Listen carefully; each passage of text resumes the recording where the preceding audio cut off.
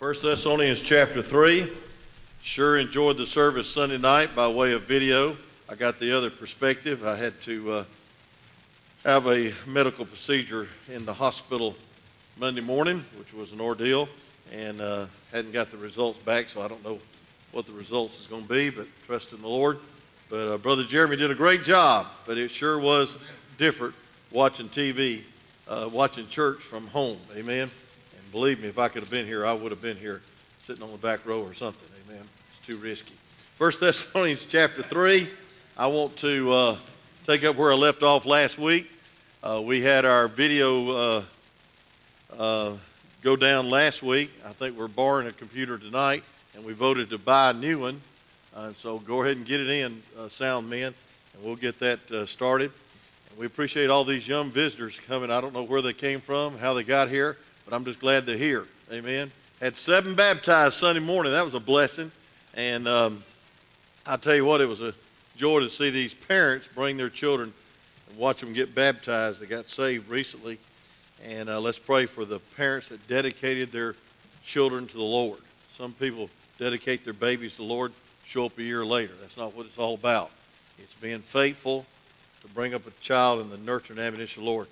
You never train a child in the way he should go unless you walk that way first. Amen? And so we're glad to have each one of you here. Glad to have Brother Andrew and his family with us. And appreciate Brother Pete bringing these visitors all the way from Florida. That's a blessing.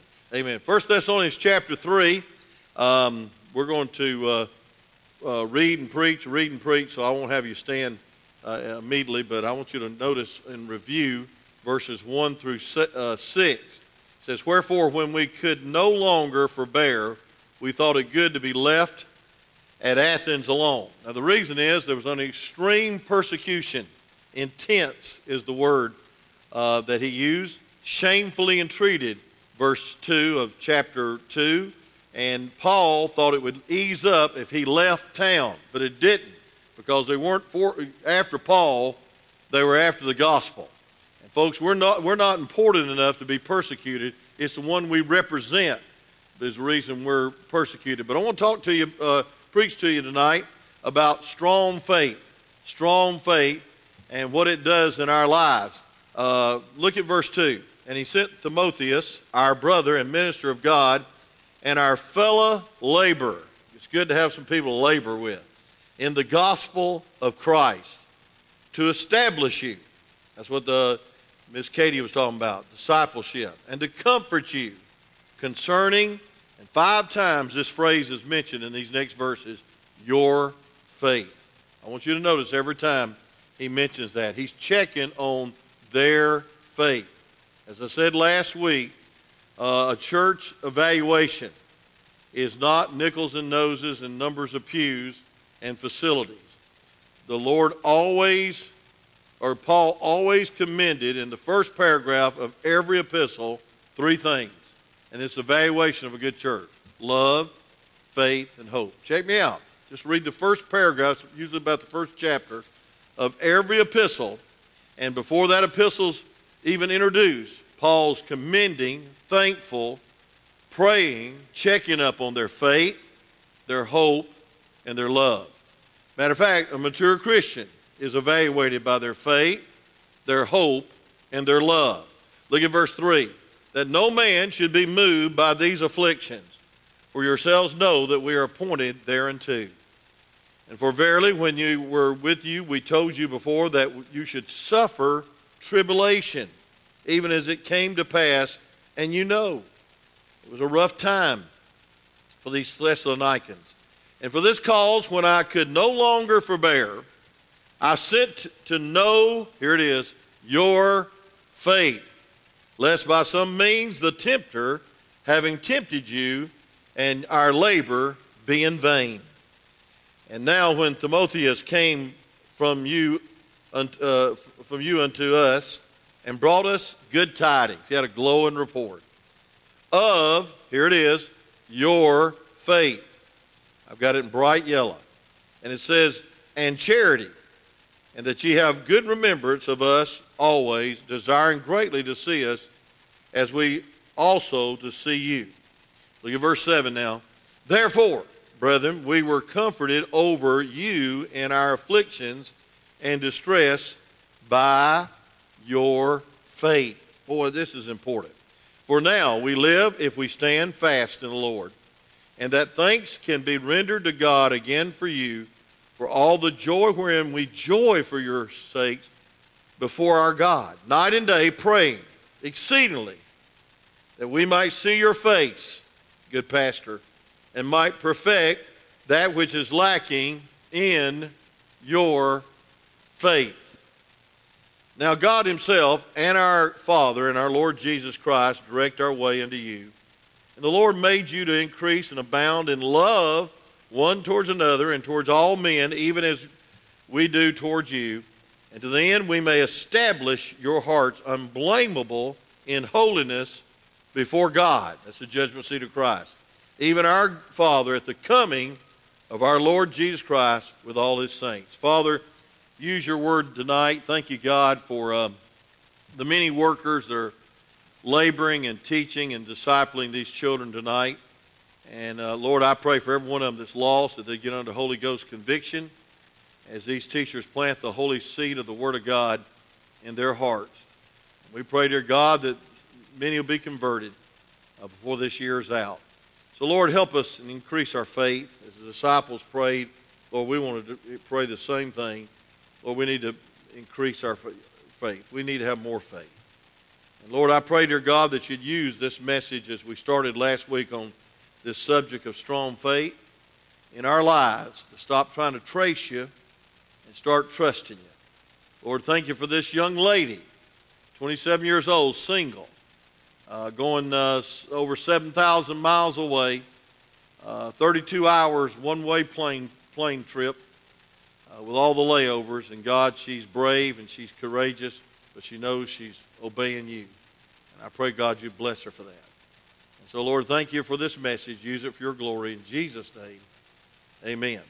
I feel like we need to review, and I want you to see that the strong faith is not moved, number one, by trials. The believer should expect trials. The Bible says in John 16:33, in this world you shall have tribulation, but be of good cheer, for I've overcome the world. Now, we must admit, John 15 talks about it, and I won't go into it like I did last week. We need to realize we're appointed to persecution because of who we're representing and who we're reaching. I want to tell you something. If you live for God, your godly life is a rebuke to the facade of religious people. It's the facade of the lost. And Paul's concern was they stand fast in the faith. Fast in the faith. And so the first thing you need to realize about strong faith is that it will be tried and it'll be tested. And folks, by faith, we need to realize that we are more than conquerors through Christ, but it's not always a picnic. There is assault on our faith, and the devil wants to sift our faith, Luke chapter 22, as he warned Peter. But he said, I have prayed for thee. Isn't that a blessing? We know that the Lord has prayed for us. So they were shamefully treated, mocked and ridiculed and cursed, verbally attacked, and then they were also physically attacked. And folks, the strong faith is not moved by trials. And so we need to realize tonight we ought to expect trouble. We don't need to look for trouble. We just need to expect it and know that if you're going against the world, there'll be friction. You go the same way the world, there'll be little friction. And so we see, first of all, the truth is that we need to realize that believers must know that they're appointed to faith. In John chapter 15, the Bible says they'll hate you because they first hated me. And folks, they persecute you. Men's idea of God is some supreme grandfather that gives you anything you want. But folks, I want to tell you something. There is a condition, and that's obedience. That's obedience. And then number two, believers must know that the temptation to cave in to these persecutions is from the tempter, Satan himself. We must stand if we're going to reach the world. We must be different. We must be a salt that has some flavor or savior. We need to be a light that doesn't blink on and off. We don't need to be a dim light. We need to be a light set up on a hilltop that through our works, God can be glorified. And I want you to know, second of all, strong faith bears an excellent testimony. That's what I want to preach on tonight. There's one thing you can't afford to lose, and that's your testimony. A lot of preachers have lost their testimony. A lot of young people lose their testimonies. Married couples lose their testimonies. And it's a shame when mom and daddy lose their testimony, because you ought to be proof positive evidence of the reality of God to your children. Amen? And so the church was standing fast in their faith. Look at 1 Timothy chapter 6 and verse 12. 1 Timothy chapter 6, verse 12. The Bible says this. It says, fight the good fight of faith. I believe Brother Jeremy preached on that Sunday night. What a blessing. I was listening. Lay hold on eternal life, whereunto thou art called, and hast professed a good profession before many witnesses. I want to tell you something, friend. If you'll just be faithful, that's a good witness. And if you'll have faith, don't trust yourself, don't trust this world, definitely don't trust politics. Trust God, the preeminent one. He still reigns, he's still on the right hand of God, and we need to realize that. And so number 3, a strong faith stirs the heart of others. And this is what I'll get to also tonight. In verse 7, it says, therefore, brethren, we were comforted over you. Who was comforted? The Apostle Paul. And the Apostle Paul is going through a terrible time, according to Acts chapter 18, verses 1 through 17.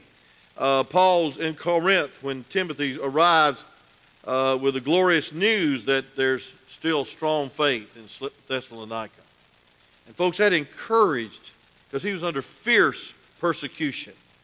If you'll read sometimes 1 Corinthians, I believe it's chapter 11, that he was beat 5 times and stoned 5 times and shipwrecked and nakedness and in the cares of his own church. And folks, he lists this long list of terrible persecution. Terrible persecution. And so how was he comforted? How was he encouraged? How was he strengthened? Well, the word affliction means choking, intense pressure, stress. Distress means crushing trouble. And so remember, Paul was there going through this trouble, and he was comforted. He was comforted. Our faith can be used of God to strengthen and encourage others, especially your spiritual leaders. We don't have any young people left in here, and we have no children left in here, but I will say it to them, and I'll say it to you. There's no greater joy than our children walk in truth. 3 John verse 4. No greater joy. There's no greater heartache when they leave the faith, and when they don't live for God, and when they compromise, and when they go with the world, and they go with the flow, and they give in to peer pressure. And folks, listen, you can really encourage your parents if you'll live for God. You can encourage them more than you'll know. Is that when children turn out right and live for God, it honors the parents, but also it encourages the parents that it's worth it all. And it's worth it no matter what. But I'm going to tell you, it stirred the minister's heart as never before. He was encouraged as a spiritual leader. Look at it. He said, verse 7, therefore, brethren, we were comforted over you in all our afflictions and distress by your faith. And so you encourage weaker Christians, but you encourage stronger Christians. And so the news that the church was standing fast in their faith was brought great joy to Paul's heart. Look at verse 9. It says, now we live, or verse 8, for now we live if we stand fast in the Lord.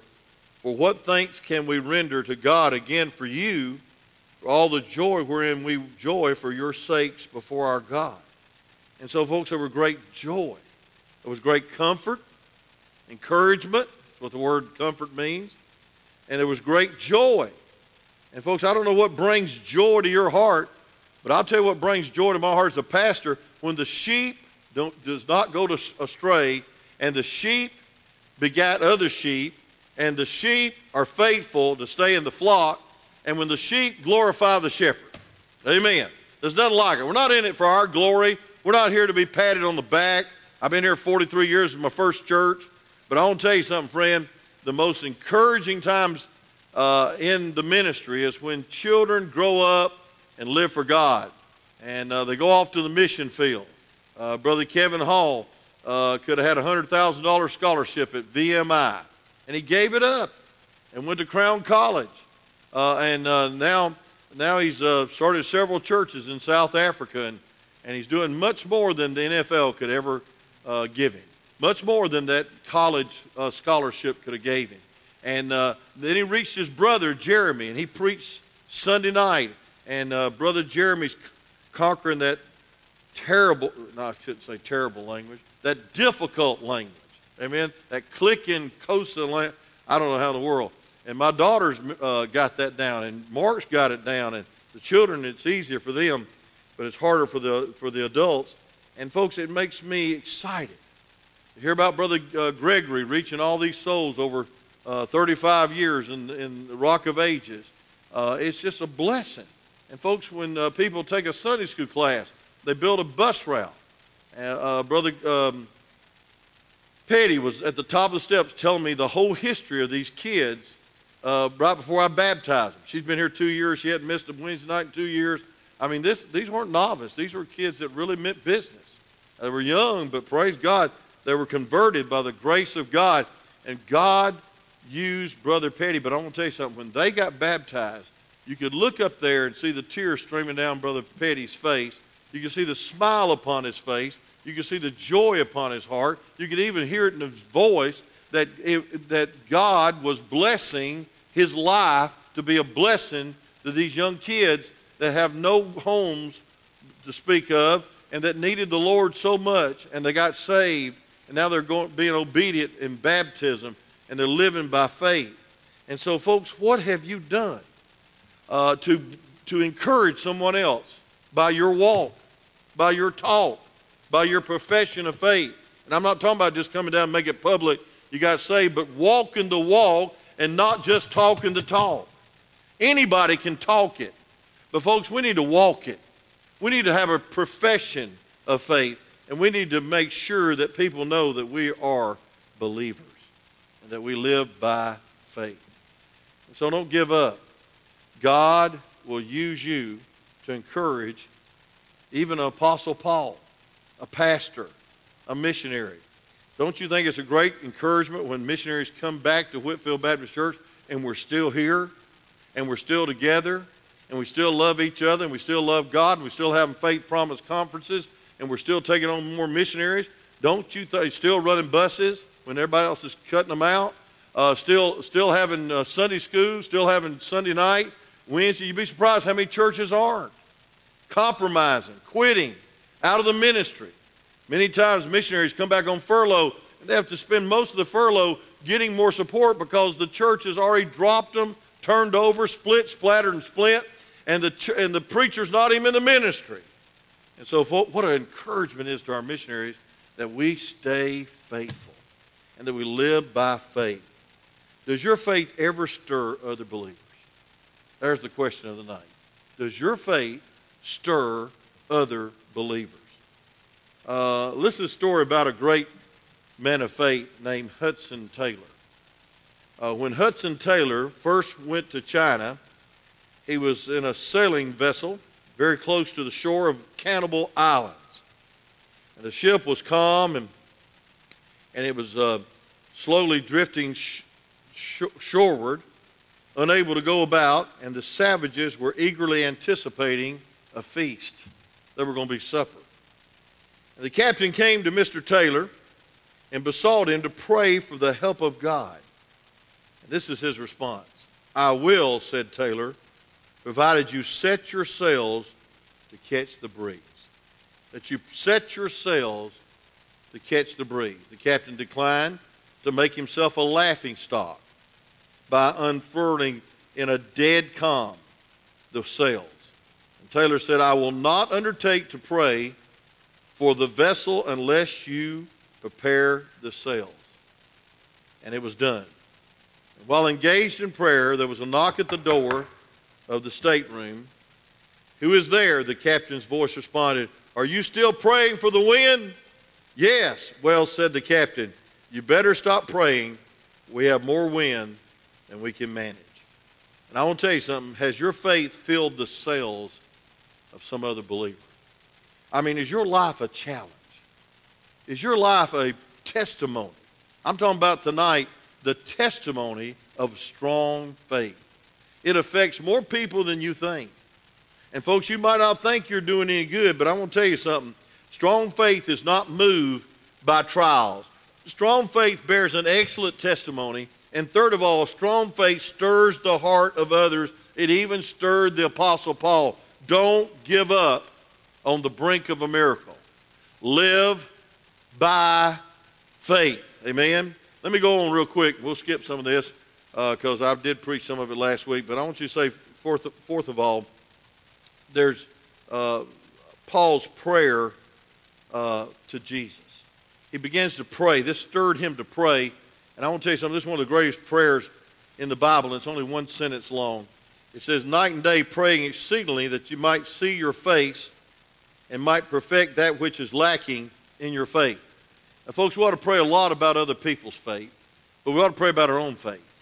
We ought to pray with the disciples, increase our faith. And a lot of times, I think we pray by feelings. I believe we operate by feelings.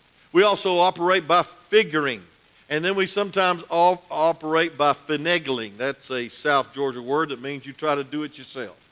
And folks, I want to tell you something. You can't do it yourself. You must live by faith. And you must operate by faith. But you need to pray by faith. The Bible says in Hebrews 11:6, for it's impossible to please God except by faith. And it says, coming unto him, believing that he is. Not that he was or that he's going to be, but he is. He is the I am. Can somebody say amen? He's the I am in your life. He is, and he's a rewarder of them that diligently seek him. That's a beautiful description of prayer. Coming unto him, believing he is, and that he's a rewarder of them that diligently seek him. Hebrews 11:6 says it's impossible to please God without faith, but it's impossible to have faith and not pray. And as you pray, it's impossible to have your prayers answered unless you have faith.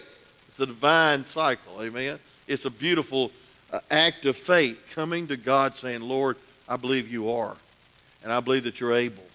And Lord, I'm just going to yield to you. Just as this dear missionary lady said, and I'm just going to give you my entire life, whatever you want me to do. And it's probably shocking to her pastor, because I wouldn't want to give up a pianist and a singer like that. It was probably shocking to her parents. Can you imagine that? Amen? But I want to tell you something. Thank God she's going anyway, and she's 36% that way. That's great faith. I admire that. So Paul's prayer is a great prayer, and it reveals God. This prayer reveals who God is and who Christ is. Paul prays, listen to this. Now God himself, he said, now God himself and our Father and our Lord Jesus Christ direct our way unto you. Now he's praying not just for a ticket back to Thessalonica. He's praying to God. Folks, listen, we need to realize who we're praying to. If you're going to have strong faith, you need to realize you're not praying to your cart boy, and you're not praying to your servant. You're praying to the living God that has a will for your life. And you need to get a hold of God's will. We don't wrestle God's reluctance. We get a hold of God's willingness. Say amen. And thank God, friend, we need to get a hold of God. God himself, the supreme, majestic being of the world, the creator, the sustainer. Folks, God who rules and reigns is how we ought to pray. I once heard a guy pray something like this, some slang term like God was upstairs, like he's up in the attic somewhere. And folks, he's much more than that. He's much more than a swear word. He's much more than a flippant prayer. Folks, he's an almighty God. And we need to come to him with reverence. Hallowed be thy name. Thy kingdom come, thy will be done. And I've heard a lot of people try to impress people with prayers.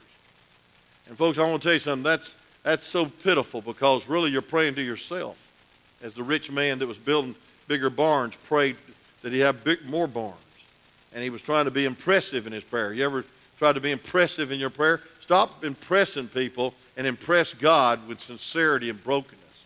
Sometimes you can't even utter a word. And that's not prayer tongues either. That's just Romans 8:26, where the Bible says he intercedes for you with groanings that cannot be uttered. And they mistranslate that, charismatic, and make it some kind of prayer tongue. That's not exactly it. In fact, it's the opposite of that. We need to realize God does not bring attention to a person when you pray. God does not want you to get the glory when you pray. The only prayer God will answer is for his glory. So it reveals who God is.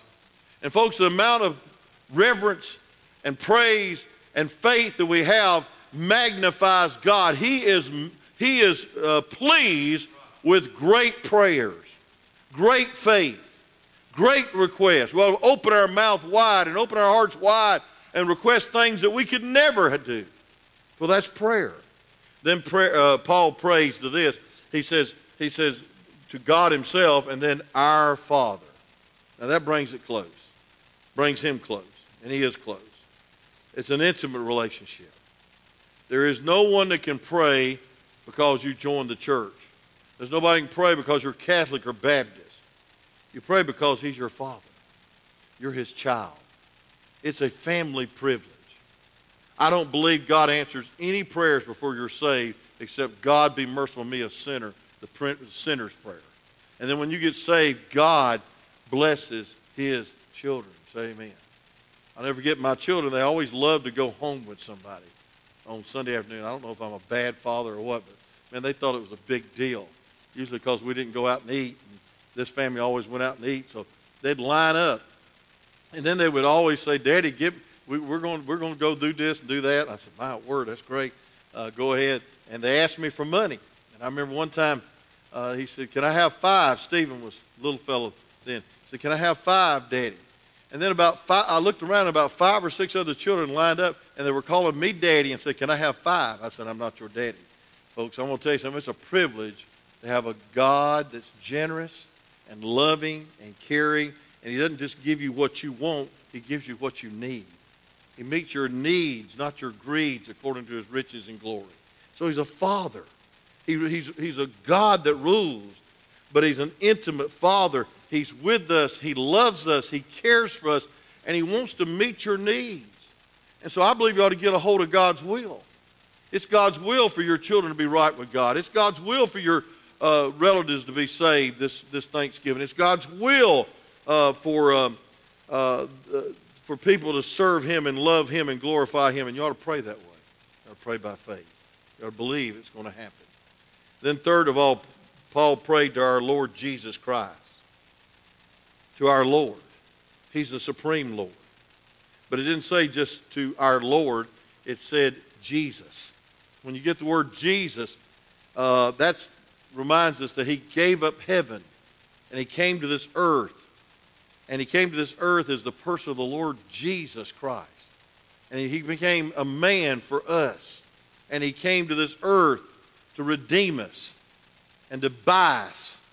And folks, to purchase us with his blood that was shed at Calvary. Folks, the Lord Jesus. We ought to pray in light of his birth, his sinless life, his death, his resurrection.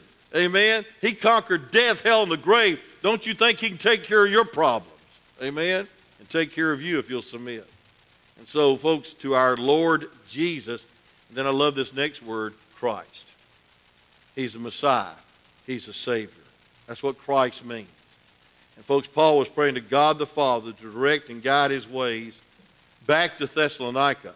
But he was reminding them, I'm praying to God himself. And I'm praying to our Father. And I'm praying to our Lord Jesus Christ. Folks, what a powerful statement about his prayer life.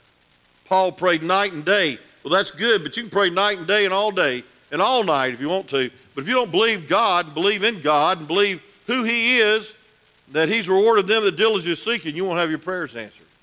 And if you don't pray for his glory. A lot of times we pray for our mess that we're in to get us out of it. We pray, God, fix it. He's more than a handyman. He's more than emergency rations. He's daily bread. And he's King of kings and Lord of lords. And folks, if we can get a hold of his majesty and get a hold of his omnipotence and his omniscience, folks, God will bless your life in a tremendous way. And so, folks, we need to get a hold of God as the Lord Jesus Christ and then direct our paths unto you.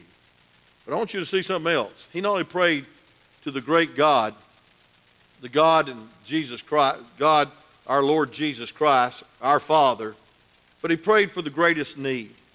One of the greatest needs. I think this equal to faith. Matter of fact, the Bible says it's greater than faith, but I believe faith, hope, and love evaluates your Christian life. Again, I want to challenge you to take every epistle.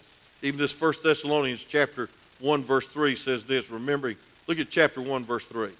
So remembering without ceasing your work of faith, your labor of love, and your patience of hope in our Lord Jesus Christ in the sight of God and our Father.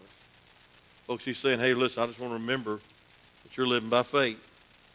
You're loving, you got a labor of love, and you have patience of hope. You want to evaluate your Christian life, how much faith do you have, how much love do you have, and how much hope do you have? That's the key. But the greatest need, Paul prays in verse 12. This is the greatest need in your life. And folks, I want to tell you something. When you face the judgment seat of Christ, you better pray to God that this is evident in your life, or everything's in vain. It says, and the Lord make you to increase and abound in love, one towards another, and towards all men, even as we do towards you. To the end, he may establish your hearts unblameable in holiness before God, even our Father at the coming of our Lord Jesus Christ with all his saints. Now, what a great God he was praying to, but what a great need he was praying about. Paul's prayer is for the supreme need of every believer. And that need, of course, is faith, but it's love. We need to love. We need to grow in our love. We need to love more and more in our Christian life. We need to increase and abound in love. We need to excel and overflow in love. Folks, we need to realize that we need to love abounding, overflowing. God never fills you with the Spirit for a filling. God never fills you for a accolade or for a reward in your own selfishness. God always fills you to overflow. God always fills you to be a witness. Acts 1:8. He said he baptized you in the Holy Ghost that you might be witnesses, that you shall be witnesses. And folks, the only way you can be a witness is you love people. It's hard today, and I'll tell you what, it was harder in that day to love all men. They were being beat. They were being scourged. They were being fed to lions, and they were being persecuted. They were put in prison. Their own countrymen were turning against them for coming out of Judaism and being converted and being saved. And so the government was on them, and their own people were on them, as we preached Sunday morning out of Hebrews chapter 13. But I want to tell you something, friend. The greatest need you have is you love people that hurt you. It's easy to love people that help you. But folks, I want to tell you something. The Bible says, I'm praying for you night and day. I'm praying to the Father. I'm praying to God himself. I'm praying for the Lord Jesus Christ. And I want the Lord to make you to increase and abound in love towards another. You know, it's a sad testimony when churches start devouring each other. We're the only army that shoots the wounded. Folks, we ought to be fellow laborers, fellow servants, and folks, we ought to be loving each other as a church family like no other body of believers. We ought to be loving each other. And that encourages each other. That strengthens each other. It comforted Paul's life. He was being persecuted. He left town so the persecution would let up in Thessalonica, and it didn't, because they were against the gospel. They were against Jesus. And so he said, I want you to know you ought to love each other and excel and overflow in that love. And then you need to love towards all men.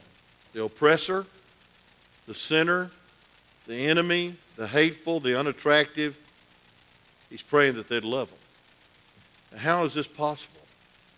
Well, it's called agape love. We used to have a bookstore downtown called Agape.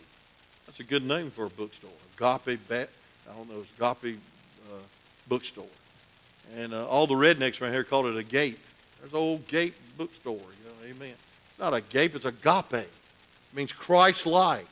Those who we ought to love people that ignore us. We ought to love people that neglect us. We ought to love people that shamefully treat us. And it only comes from God. John 13, turn with me real quick. In verse 34 and 35. John 13, 34 through 35. I'm going to tell you something, friend. The badge of discipleship is love. If you're a disciple of Christ, you're known for one thing.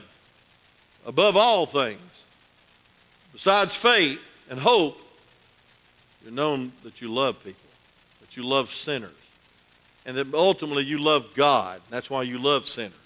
But look at chapter 13, verse 34. It says, "A new commandment I give unto you, that you love one another, as I have loved you, that you also love one another."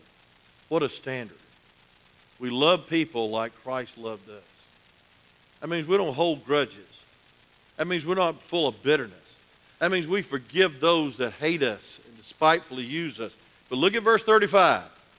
"By this shall all men know that you are my disciples, if you have love one for another."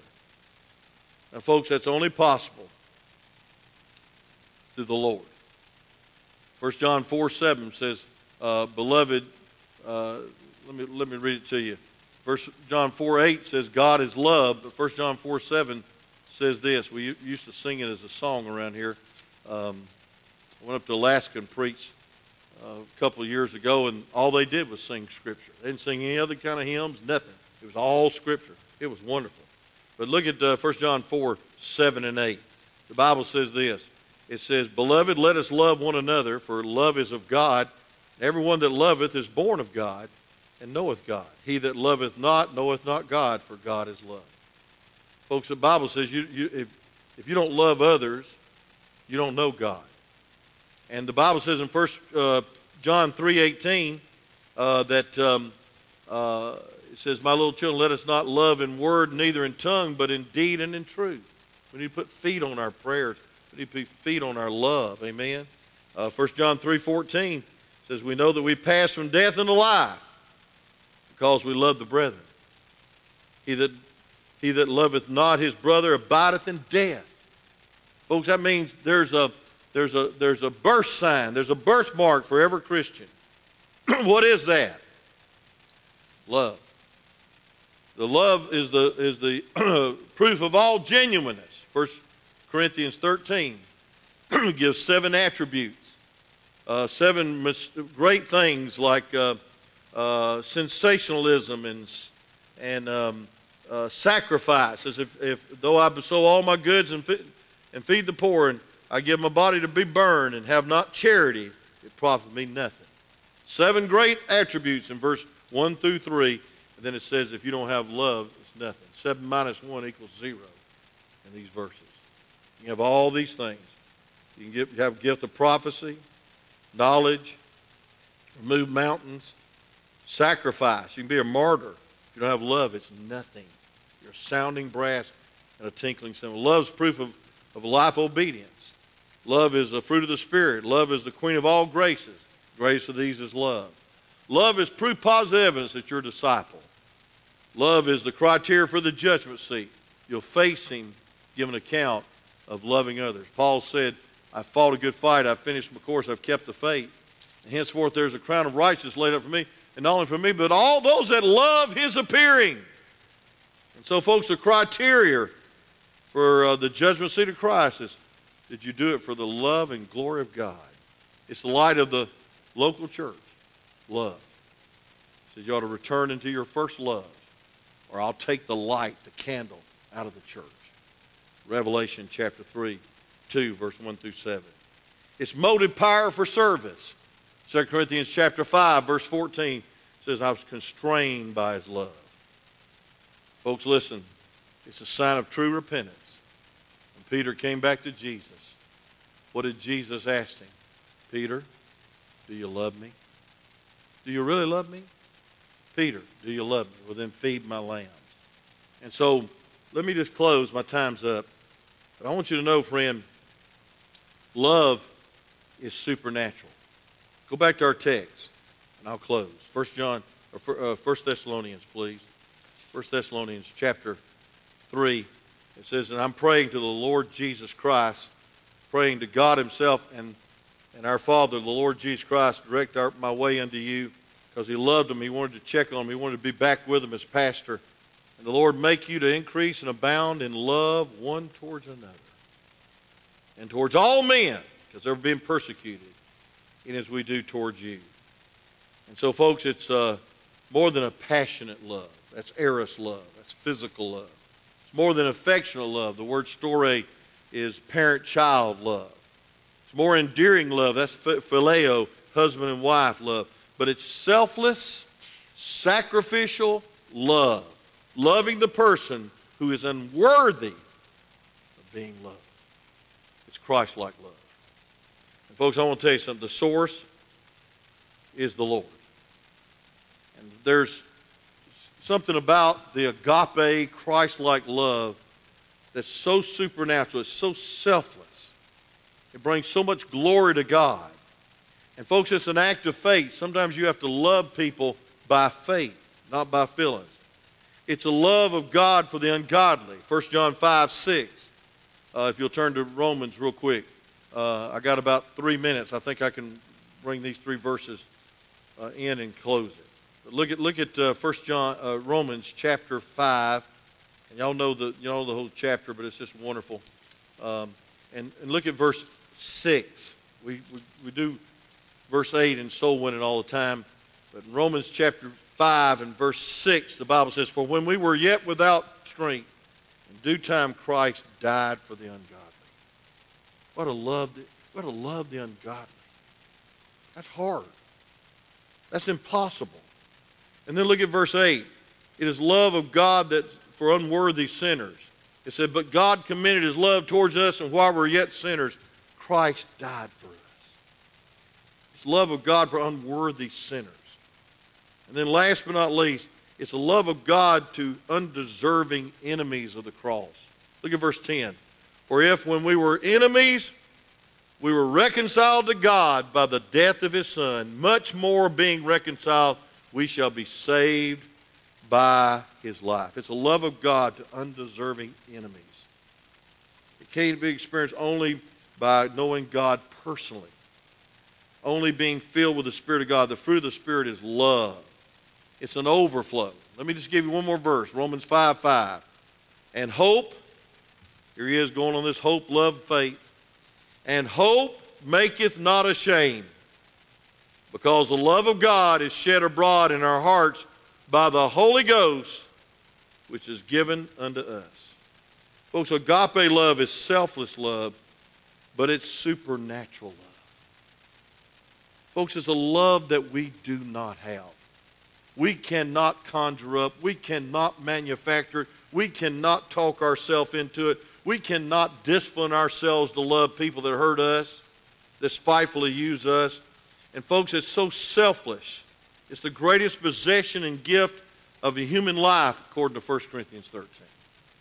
It's so selfless.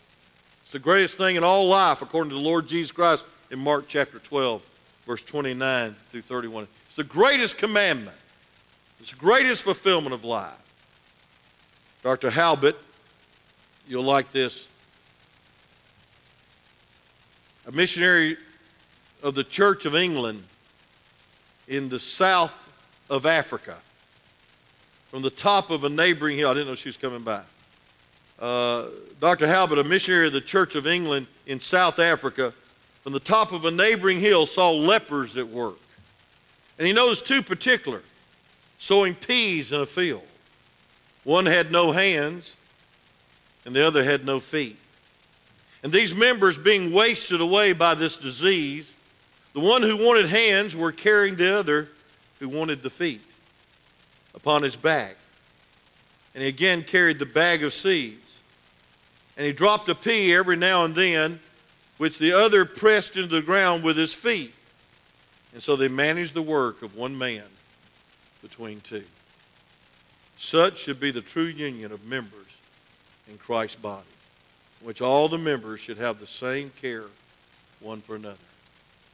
And it's a shame that a lot of churches can't get along, because of politics in the church, because of division, because of schisms, because of classism, because holier-than-thou Christians won't speak to those that come on the bus. And I want to tell you something, friends, it's a shame and disgrace that we don't see that we're part of the body of Christ, that God uses the hand as well as he uses the feet. And folks, we should compliment each other, and we ought to love each other, and we ought to realize there's something you can do that somebody else can't do. But when we all do what we need to do out of love and for God's glory, God plants the seed, and God gets the increase, and God gets the glory. Folks, we need to love one another more than ever. We need to love God more than ever. We need to love those that hurt us. And I want to tell you this, we need to love people that hurt God by taking their lives and robbing God of all his glory and trying to live for their selfishness and sinfulness and their self and their vainglory and to get ahead in this world. We need to love them because somebody loved you when you was just like them. And thank God Paul was saying, I'm praying that you abound in the supernatural agape love of God, because when you come to the judgment seat of Christ, you'll give account of what you did when you did it, but you'll give account of why you did what you did. And it'll be for the love of God and the glory of God. Let's pray. Father, thank you for this wonderful chapter, so convicting. Lord, thank you for each time that your faith is mentioned. And God, we understand our faith is very important. But God, help us to realize our love is very important too. And it's not our love, it's your love through us as unworthy vessels, sinners saved by the grace of God. And Lord, none of us can pat ourselves on the back and say that we're qualified to serve you. But God, we thank you for using us. And we thank you for using this church to encourage one another. And thank you, dear God, for souls being saved. God, may we stay humble during this time that the world's full of hate and division. May we, dear God, love one another as you love us. May we love souls, all because we love you. With every head bowed, every eye closed, just for a moment of invitation, let me say, preacher, tonight, I need more faith, but I need more love. I want to yield more of my life as a vessel, as a channel of God's love. And I need prayer in that area. Would you slip your hand up high for prayer? God bless you. I got to raise mine. I got to raise both mine. I need more love. I need more compassion. It makes a difference. Father, thank you for the good response. Lord, we didn't preach for response. We preached, God, for your response. Please you. God, I thank you for people to listen. I thank you for people that's come to encourage and strengthen one another by their presence. But God, I thank you, dear Lord, for coming to us when we were unworthy sinners, bound for hell, that you redeemed us because you loved us and that you still love us. You have a great plan for our life. I pray, dear God, that you'd use our visiting missionary. God, that you'd use our visitors. And God, touch the hearts of these young people that sat on the front row a while ago. And I pray, God, the Word of God would pierce their heart. They'd realize they're wasting their life if they're living for themselves or for sin. And so, Lord, help us. Help us to love others like you love us. We'll praise you for the miracle of you in us overflowing to a lost and dying world. God, may you be who you are through us. We'll praise you for the privilege. In Jesus' name, amen.